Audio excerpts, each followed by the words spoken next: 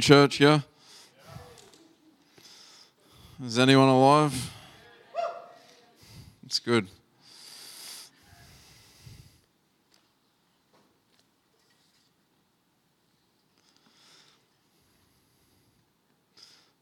Just before we start this morning, on behalf of myself and Rachel, we just wanted to thank everyone for your encouraging words, for your congratulations that you've given us. Obviously, last week we had Transition Sunday, and also thank you to Jared for the nice words he said about us. And I'm glad he didn't say those other things.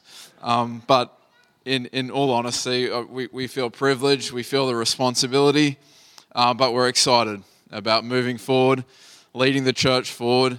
And how many know that God has us here for a purpose? Amen. A few people have come to me and said, "Oh, Ben, what are you going to change?" And right now, I'm going to give you an update. So in 2 Chronicles chapter 20, I think it's verse 12, it says, basically, I don't know what to do, but my eyes are on you. And we feel like we're not 100% equipped, but we feel like this is what we're born for. Actually, we know this is why we're born. This is what we're born for.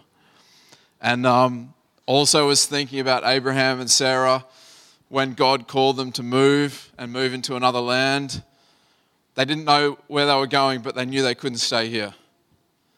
And we have the amazing privilege to have a rich history in our church. But how many know that there's still unfulfilled promises over Hope Point Church? How many know that there's still people in our community that don't know about the love and power of Jesus? How many know that there's still people in your neighborhood that haven't experienced what we experienced here this morning?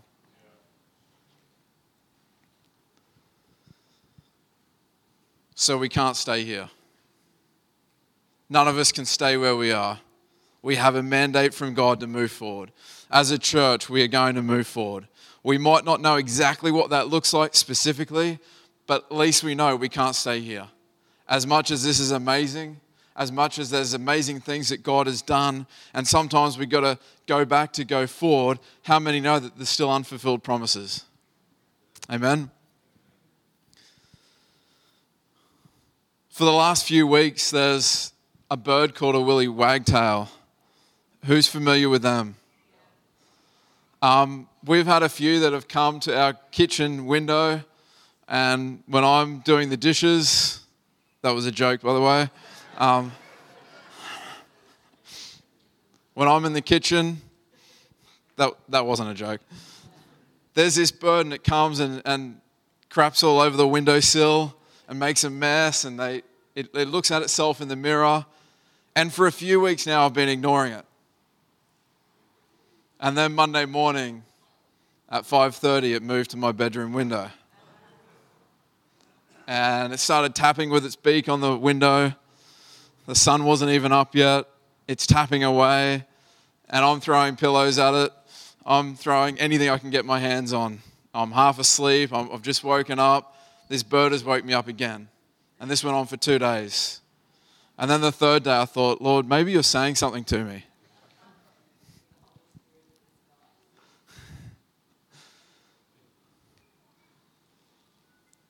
And the third morning I looked and this bird was there. It was pecking its beak on the window.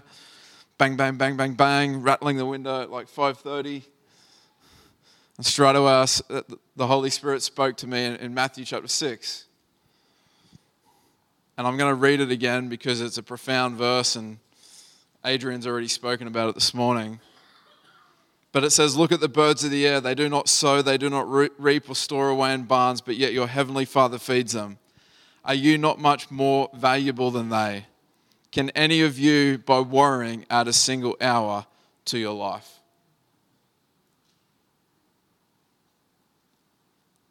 And so far, the bird hasn't been back, which I'm thankful for.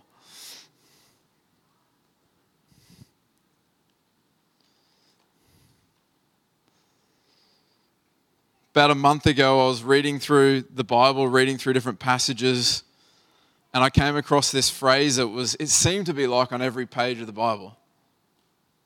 And this was the phrase, do not fear. Do not fear.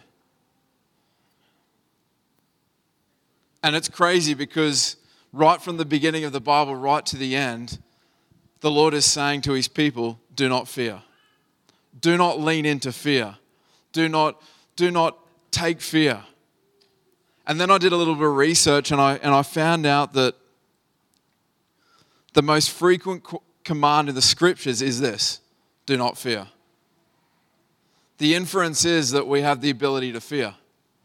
The inference is that even though he tells us and commands us time and time again, we need to be reminded as people of God to not give in to fear. How many know that we're living in a time right now where fear is rampant? Fear is everywhere. There's a smorgasbord of fear. I've noticed that you don't even have to go looking for it. Some people send it to you.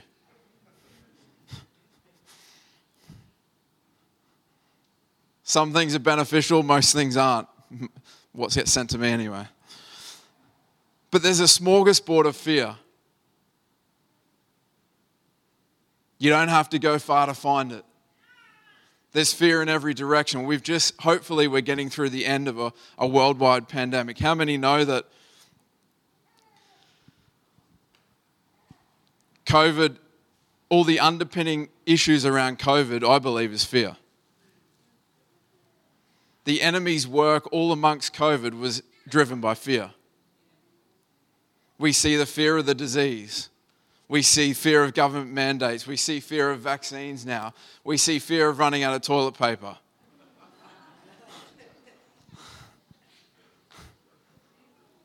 This whole thing is you can see the enemy's fingerprints on it. This whole pandemic is based in fear.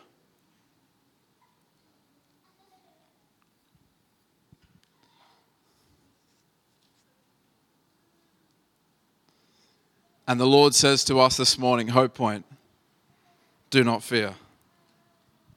Do not fear. Do not give in to fear.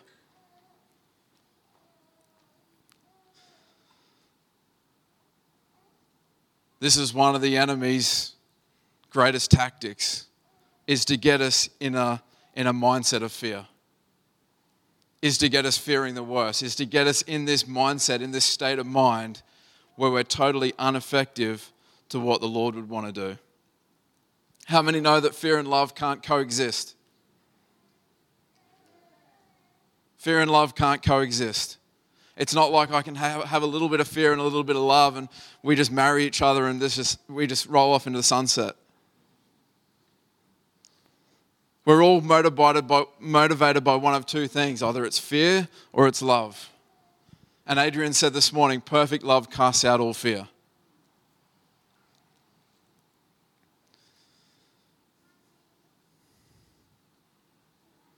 The Lord is saying this morning, Hope Point, do not fear. He said the same thing thousands of years ago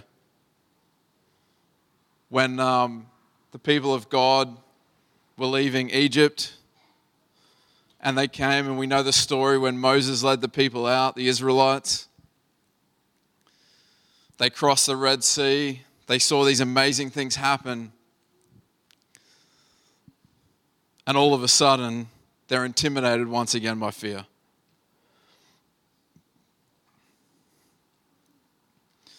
How many know that it was one thing for the people to move out of Egypt, but it was another thing for them to move into the promised land? Sometimes we think that they got out of Egypt and then rolled down the hill into the promised land. That wasn't the case.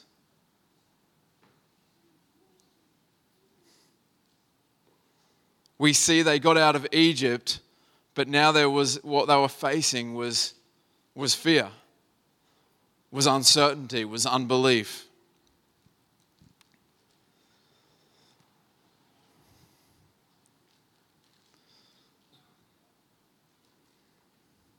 Moses, as he was leading the people, and he's getting closer with 2 to 3 million people. This is crazy. This is amazing. 2 to 3 million people left Egypt. He's getting closer to this promised land that God has promised for them. And he sends 12 spies in. You remember the story? He sends 12 spies in. Now, what we have to remember is that these weren't just 12 people just randomly picked from 2.5 million people. These 12 men represented the 12 tribes of Israel. They were leaders. They were probably these hand-picked people that Moses picked to go and spy out the land on his behalf. They were phenomenal leaders. They were probably close to Moses. They understood the promise of God over their nation. And here we have it, these people who probably had the most faith out of the 2.5 million. They go in and all of a sudden, they see giants in the land. And they come back to Moses and they report and they say, hey, the land is amazing. It is as God's promise. It is flowing with milk and honey. There is like fruit as big as man's hands and heads and whatever. But they said there's also giants in the land and it's well fortified. There's no way we can overtake that. And 10 of them bring back this report. They give in to fear. And there's 2 people, Joshua and Caleb. We know the story. They said it's true. The facts are true. There is giants in the land. The city is well fortified. But they said, remember what God did when he swamped the Egyptians in the Red Sea. We can take this.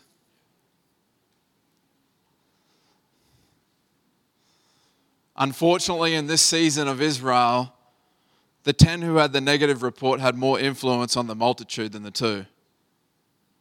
And they spent the next close to 40 years dealing with the fear, dealing with the unbelief, and not stepping into the promise of God.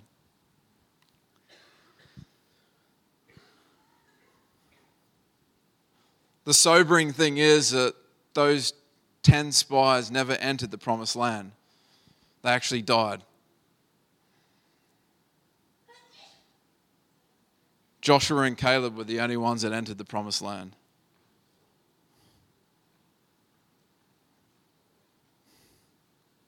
You see, fear is not your friend. Fear is not even someone who you just tolerate, who slows you down a little bit. Fear will actually stop you from stepping into the destiny, into the purposes that God has on your life. Fear is not your friend. The crazy thing about fear is that it actually paralyzes us. We might be still alive, but we're totally useless. Has anyone ever heard of fainting goats? Just YouTube it sometime. There's this crazy thing about this species of goats where when they're frightened, when they're fearful, their whole body just stiffens up and they fall over. And a few seconds later, they're fine. So no animals are hurt in this story. But literally, these goats, they actually get frightened and they just freeze and they fall over. And sometimes we can be like that. The body of Christ. All of a sudden, there's fear. We're just living through a pandemic where there's uncertainty about the future. What do we do? It's oftentimes we freeze and we do nothing. 2 years ago I think it was 2 years ago when COVID first was around, I remember I was working on a road project and for 6 weeks the project did nothing. I mean nothing. There was no other explanation except there was fear that was through the whole crew. It was crazy because I would get there and I'd think, why aren't these guys doing any work? And it was like, there was just uncertainty, there was fear. No one wanted to really progress with the project because they didn't know what the future was holding. People just, because of the fear and the uncertainty, they just did nothing.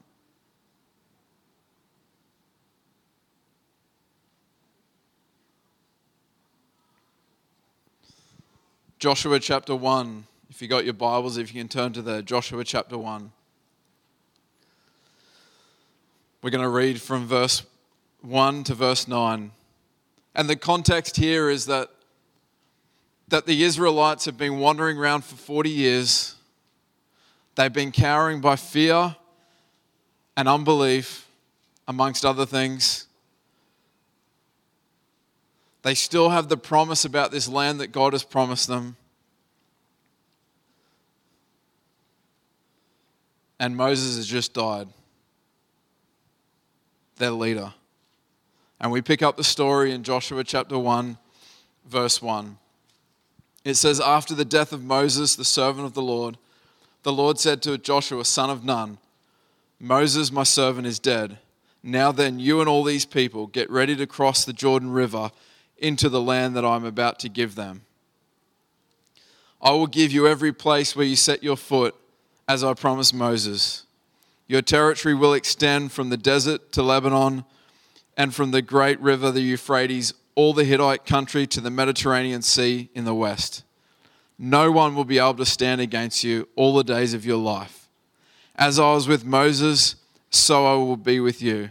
I will never leave you nor forsake you. Be strong and courageous, because you will lead these people to inherit the land I swore to their ancestors to give them. Verse 7, be strong and very courageous. Be careful to obey all the law my servant Moses gave you. Do not turn from it to the right or the left, that you may be successful wherever you go. Keep this book of the law always on your lips. Meditate on it day and night, so that you may be careful to do everything written in it. Then you will be prosperous and successful. Have I not commanded you? Be strong and courageous. Do not be afraid. There it is. Do not be discouraged, for the Lord your God will be with you wherever you go. This is an incredible passage, because sometimes we read this and we think that all of a sudden Moses, like he's just like a bit of dead wood that's been sitting there for ages, and all of a sudden he's dropped off the perch, and Israel are like championing and yahooing, and this is so good, and Joshua is just celebrating because now he gets to lead these people into their destiny. That's not the case. Moses, up to that point, was the most phenomenal leader that Israel had ever seen, actually in the world. The Bible goes on to say that Moses was, I think he's one of three in the Old Testament where God actually says, he's my friend. The Bible goes on and tells us that Moses would actually speak to God face to face, like I'm speaking to you. Moses was a phenomenal leader. He was a patriarch. He wasn't just someone who came in and led Israel for a while. He was esteemed highly. And what was his task? It was to lead the people from Egypt into the promised land. And he failed.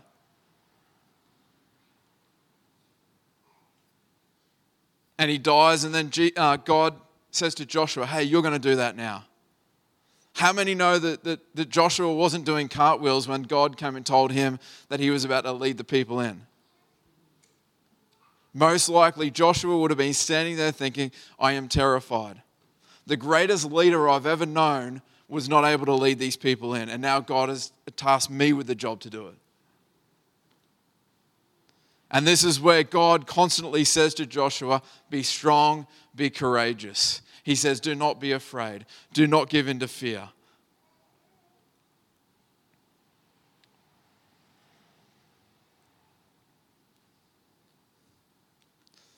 How many know that we all have to face fear?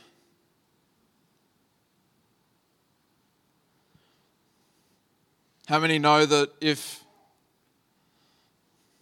you're afraid of flying, it doesn't help your fear not going on a plane? It just hides the fear. Fear stands at the doorway of our promised land. Let me say that again. Fear stands at the doorway of your promised land. There's something for us as a family here, as believers in God, If we're going to move forward into everything that God has for Hope Point Church, it means that we're going to have to move through. We're going to have to face our fears. It means that there's stuff there that we're going to have to face. I read a quote recently. It says, you can't conquer what you refuse to confront. You can't conquer what you refuse to confront. I was sitting in a conference a few years ago, and this guy got up and shared about this another person who had gone, and he was preaching the gospel in an unreached people group, and they killed him. He was a martyr. And I remember sitting there thinking, God, I wish I didn't have a fear of death. I was reflecting on this person's life and how they just so openly just wanted to serve God that even death they were not afraid of. I remember sitting there quietly thinking, I wish that could be me. Not to die, but I wish I didn't have fear of death. 2.5 years ago, there was a series of events where I had a health condition, where I ended up going to a hospital, going to doctors. I had a tumor on my chest here, right on top of my heart. Everyone was poking and prodding it. No one knew what it was. How many know? I'm a terrible waiter, by the way. I don't like to be in suspense. I don't like waiting. I like to know what I need to know. And this was one of the hardest 3 months of my life because I knew something was wrong, but I didn't know what it was. And someone who was doing a scan on me sort of said a few negative things that started to feed this issue of fear.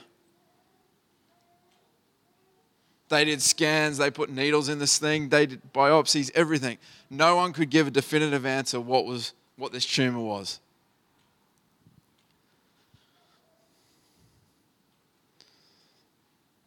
For 3 months, I would wake up. How many know that fear starts to speak to us? And I would go into my study, and for 3 months, I would sit there with the Lord.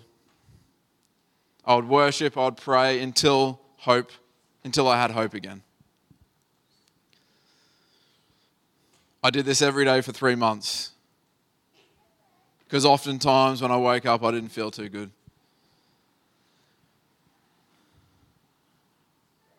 And I never left that place in the morning until I had hope.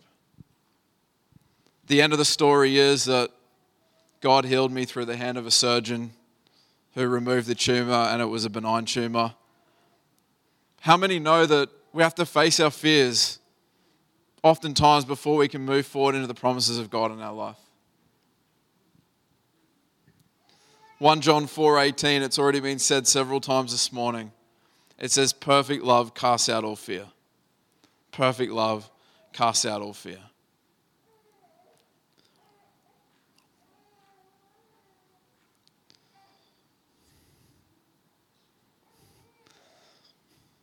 Fear is not your friend. Let's all say that together. Fear is not my friend. One more time. Fear is not my friend.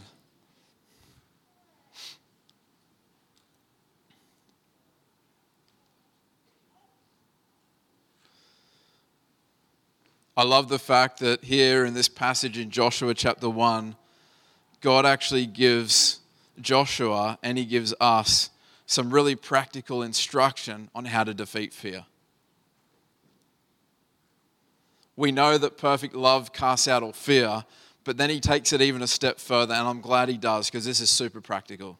Who's ready for something practical this morning? This is super practical. Let's have a look in verse 8. This is what it says. It says, keep this book of the law always on your lips. Meditate on it day and night, so that you may be careful to do everything written in it. It says here, meditate on this book, meditate on the scripture, meditate on the word day and night.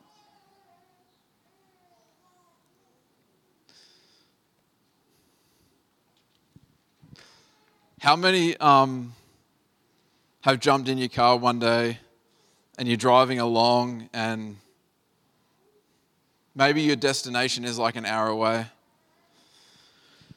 And you get in the car and you just start thinking about a health condition, let's say. Something in your body that's not quite right.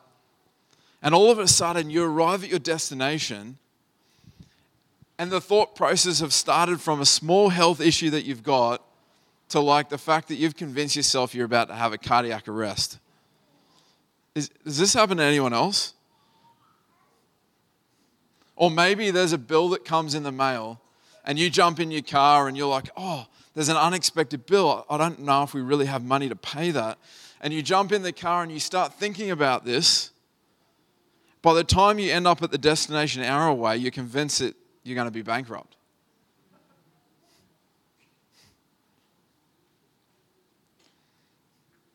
Or maybe you jump in the car and you're like, hey, the way that Hayden looked at me at church this morning, I'm just not sure if he's got an issue with me. And by the time I arrive at my destination an hour away, all of a sudden I'm convinced that the world hates me. This is fear. This is fear. Who's ever been in that position? Yeah. Or maybe there's something of concern. Maybe you see something. Maybe you hear of something. And you go to bed. And all of a sudden, an hour later you wake up. You're tossing and turning. You wake up. There's stupid things in your head. It's like concerning you. Maybe it's something about one of your kids at school or whatever it is. And you just can't get a good sleep. You're tossing and turning all night. Who's at least been there? Everyone, yeah. So the good thing is we know that we all know how to meditate. Now we just need to change the subject matter. And this is what it says here in Joshua chapter 1. It says, meditate on these words day and night. With the smorgasbord of fear that comes our way these days, honestly, the most practical thing we can do is turn our phone off, turn the computer off, turn the social media off, and start meditating on the Word of God. I love the fact that God gave Joshua such practical advice. He says, meditate on my word day and night. So this is what I've been doing, and this is what I do, and this is what the Lord is teaching me. By the way, it's not rocket science. The verse we read this morning says, I will never leave you nor forsake you. So I get in the car and I start driving and I say, Lord, you said you will never leave me nor forsake me. And then I start saying, what does that mean? What does it mean to have a God who will never leave me? That means there's never any place where He's not going to be there. That means wherever I go, no matter how much I stuff up, no matter the disappointments, He will never leave me. That means that no matter if everyone else leaves, He will never leave. And then I start saying, what does that tell me about a perfect Father who would do that? And I start thinking about His nature. Start thinking about meditating on the fact that God will never leave me. And then we start to go into that He'll never forsake me. Oh wow, when other people when other people disown me, when other people might sack me, He will always stand there. If I make a mess of my life, if I make a mess of stuff, He's not intimidated to stand up and say, He's my son. And I start thinking about the fact, what type of God is this? What type of Father is this? One that never leaves me nor forsakes me. How many know that you can think about this for an hour easy? And start letting your mind go into all the places, the extravagant places about a God who would never leave you nor forsake you. It's incredible what happens.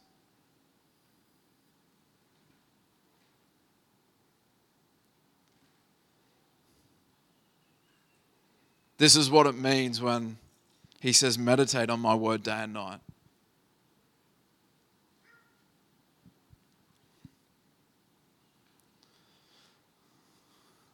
Is Stacy still here? Oh, could you jump on the keys, Stace?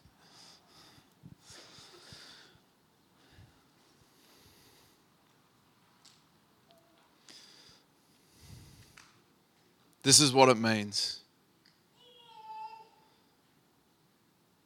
Why does God tell us so many times, do not fear? It's because we have the propensity to be fearful.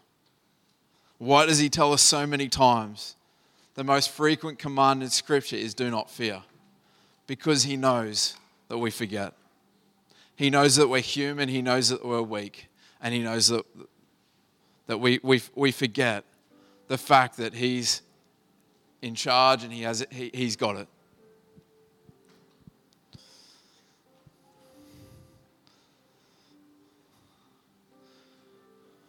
This issue of fear is one that we actually have to take personal responsibility over.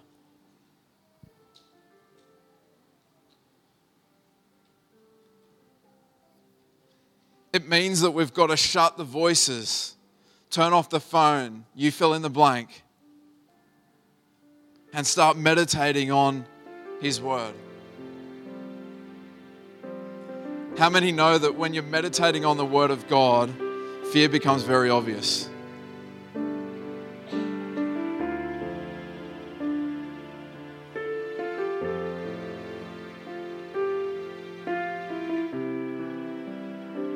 If you're feeding, if you're interacting with a narrative right now that doesn't end with the redemptive work of God, you're believing a lie.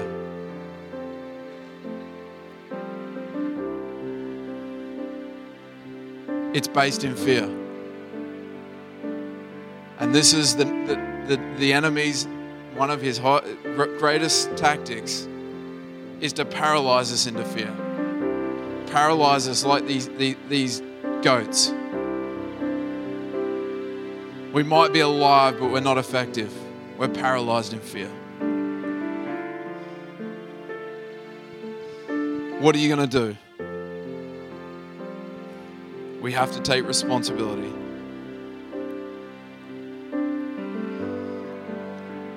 Just as we finish up this morning,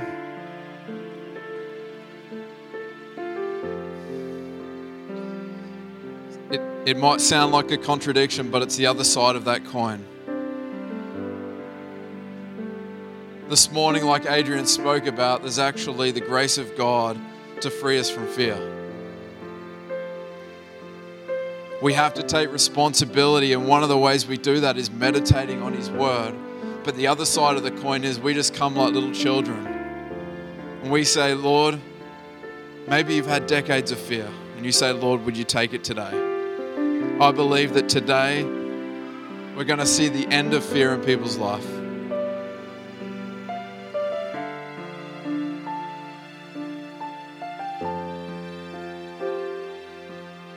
The other side of that coin is that we just get in receive mode to receive His peace and His love that drives out all fear.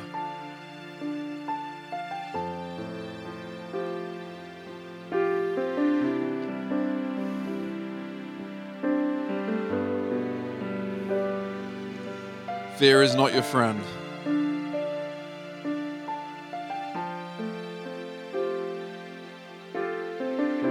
When God says to us, do not fear, He's not condemning us. He says, do not fear because there's grace available. It means there's grace available. Every time He says, do not fear, it means there's grace. And I believe this morning as we declare the freedom in this place, as we pray and believe God to eradicate fear in people's life, I'm believing that we'll be people like Teflon, that fear just won't be able to stick to us.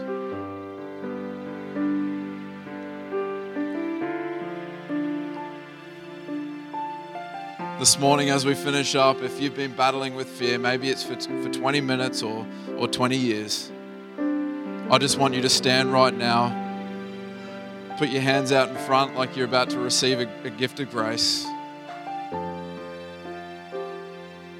There's no shame in responding.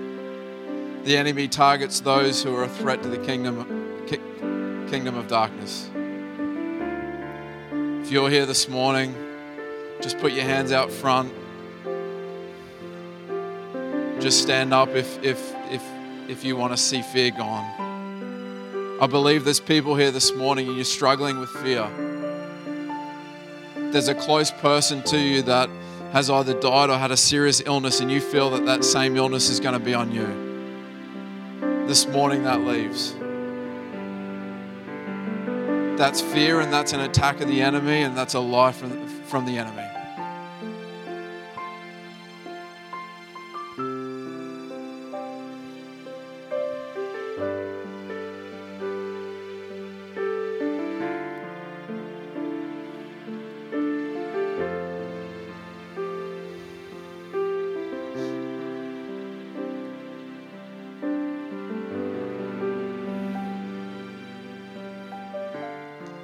Just stay in that place of surrender as you're standing, just with your arms out, just ready to receive a gift. We don't earn it, we receive it by faith.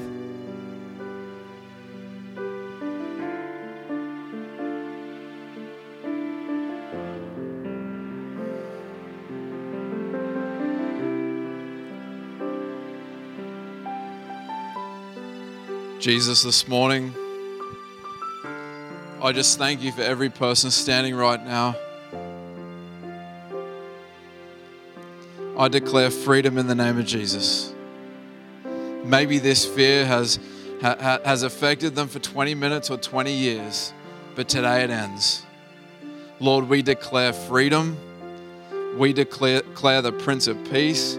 We declare yourself love in person, that perfect love would cast out all fear. Lord, and we thank you this morning. The people that are standing, that they would just be propelled into their destiny. That no longer would they be haunted by the fear that holds them back. Amen. Grab a seat. Before we finish, last night I was putting my 5-year-old son to bed. And he said to me, "What are you doing tomorrow, Dad?" And I said, "I'm going to church, I'm preaching." And he was interested in that. And I said to him, "Is there anything you feel the Lord wants to say to our church tomorrow?" And he said, "No." And I said, "That's all right. If the Lord tells you anything, you come and tell me." And he rolled over and went to sleep. And then at 2 o'clock this morning, it wasn't the Willy Wagtail. It was my son who came in and he said, Dad, tell the people about Jesus on the cross." And then he said, "And can I have an apple and a biscuit?" So this morning, just before we finish up, just close your eyes. The greatest miracle is, in all seriousness, the greatest miracle is someone turning their life to Christ. And Jesus paid the ultimate sacrifice on the cross. On the cross, he did a death blow to fear. But he also paid for our sin, that we could stand right before God. And right now, this morning, there may be people here and you don't have a relationship with God. Maybe you're familiar with religion, but you've never come into a relationship with God. Right now, this morning, if that's you this morning, I just want you to raise your hand. I want to include you in a prayer this morning. Just put your hand up so I can see it and then put it back down. That's fine. If anyone here this morning wants to say yes to Jesus. Yep, I see that hand down the back. Thank you. Anyone else this morning that wants to say yes to him? You want your sins forgiven. You want a brand new start. This is such a significant time where we say yes to Jesus. Maybe you maybe you've made a commitment once, but today you feel like, hey, today's the day I come back to him. Is there anyone in that category this morning as well that wants to say yes to Jesus? You want to say he's your Lord and Savior today? Anyone before we pray? I don't want to miss, another 2 people down the back, thank you. I don't want to miss anybody else. You can put your hands down now. Thank you. Anybody else? There's 3 people that said this morning they want to say yes to Jesus. Anybody else just before we move on? It's amazing. 3 people have said that they want to follow Jesus all the days of their life. So what we're going to do is we're going to pray together. So if you can pray after me, here we go. Jesus, I give you my life. Forgive me of my sin. Give me a brand new start. Today I choose you. Be my Lord and my Savior. And today I make a decision to live the rest of my life for you. In Jesus' name, amen. Why don't we celebrate what the Lord has done?